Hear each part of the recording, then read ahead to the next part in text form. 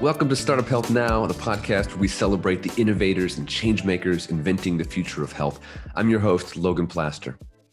This week on the show, I wanted to pause from our interview format to do something different, something a little more timely. You see, this week, Startup Health published its Q1 Insights Report. This is a quarterly report that tracks health innovation funding globally. This is something that we've been publishing for the better part of a decade. And what's great about doing this quarter after quarter and year after year is that you really get a sense of how things are changing. And boy, are they changing in health innovation. So I thought that I would take this episode to walk you through the Insights Report from beginning to end. Of course, you won't be able to see all the beautiful graphs we designed. For that, you'll need to go over to the blog at startup.health. Let's dig in.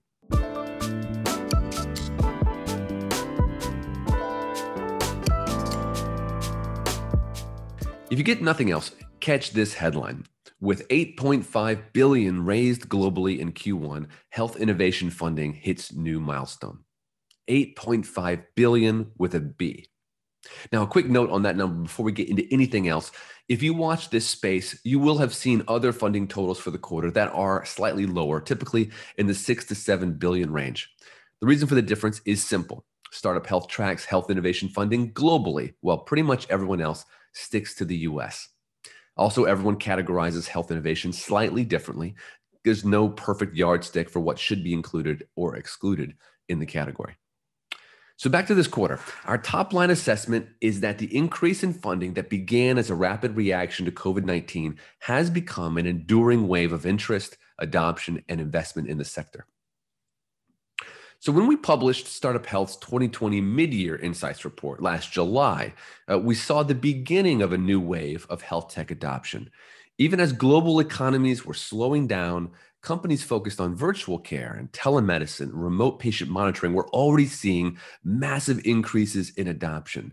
We heard incredible stories of 100x adoption rates for telemedicine companies. Fresh attention and funding from investors followed pretty quickly after this. The question on everyone's minds was, will this last? Well, 2020 turned out to be a record year for funding, and now more than a year into the pandemic, this new wave has reached new heights, which we posit is solidifying a new after-COVID era in global health. As I mentioned at the top, in the first quarter of 2021, we tracked $8.5 billion in health innovation funding globally. That made it the most funded quarter on record by a lot. That's a 60% increase over the first quarter of 2020, which itself was a well-funded quarter, and a 163% increase over the same period in 2019. It gets even nuttier when we look at it month to month. March 2021 alone saw more than $4 billion raised. That's more than was raised in a whole quarter 2 years ago, and more than was raised in a year just 5 years ago.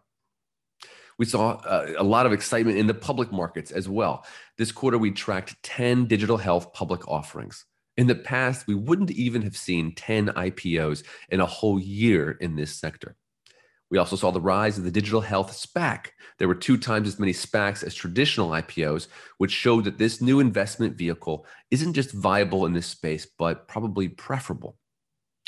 What's notable about the uptake in public offerings is that they weren't just telemedicine like Teladoc or Amwell.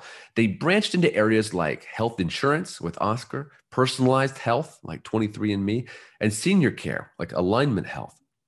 We also saw exciting activity in the global public markets.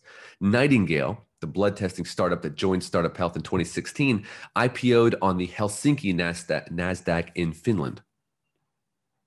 Let's talk about the top deals of the quarter. Playing a big role in this quarter's record funding is a list of health innovation mega deals. In fact, the top 10 deals in the first quarter accounted for 35% of total funding. 10 deals, 35% of funding. Topping that list was Ro, formerly Roman, which raised $500 million in a Series D to massively expand their telehealth business. Ro was focused initially on treating men for issues like erectile dysfunction and hair loss, but they've since broken out as a full-stack digital health operator, including primary care, prescription delivery, and even at-home testing. Insitro and Velo raised $400 million and $300 million respectively to speed up drug development. Not surprisingly, in the after-COVID world, all eyes remain trained on pharma and its ability to create and distribute new treatments quickly and cost-effectively. Cedar, maker of a patient billing platform, raised $200 million in a move that furthers the trend of blending health tech and fintech.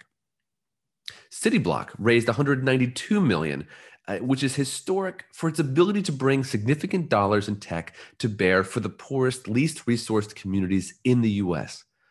Caring for marginalized populations isn't just the work of underfunded charities and nonprofits. Cityblock is showing that when done right, using scalable technology, enterprise partnerships, and the human touch, this is good business.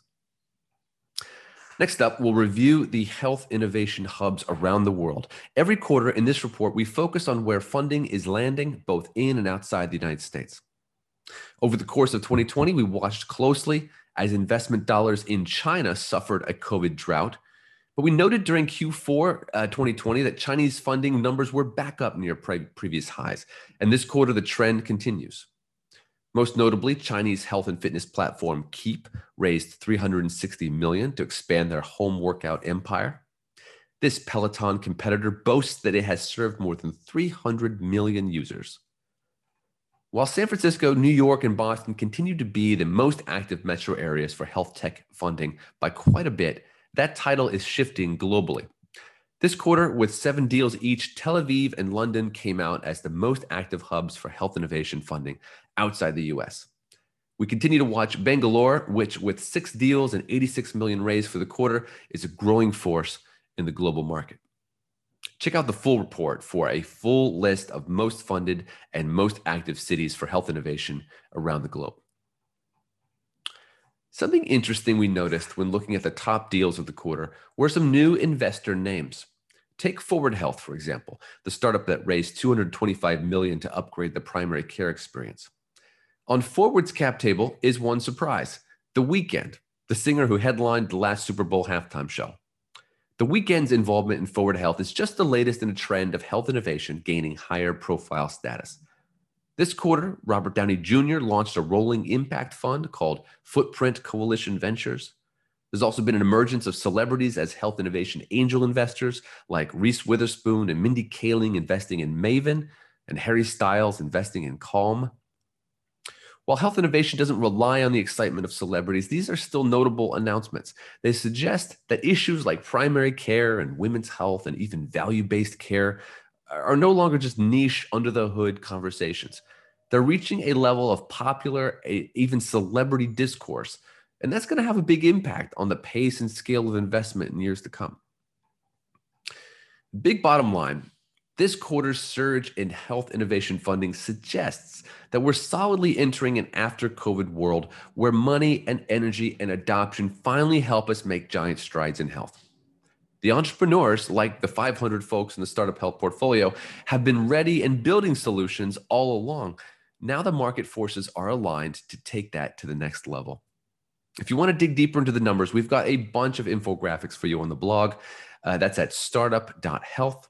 You can dig in and then tell us what you think about it on your preferred social channel at Startup Health. Thanks for listening, and we will catch you next week. Thanks for listening to Startup Health Now. Startup Health invests in health transformers from around the world who are committed to achieving audacious health moonshots. If you want to learn how you can join this community of entrepreneurs, or if you want to connect with one of our 350 companies, go to startuphealth.com. If you'd like to learn how you can invest in our Health Moonshot Rolling Fund in collaboration with AngelList, go to healthmoonshots.com. Thanks for listening to Startup Health Now. We'll be back next week.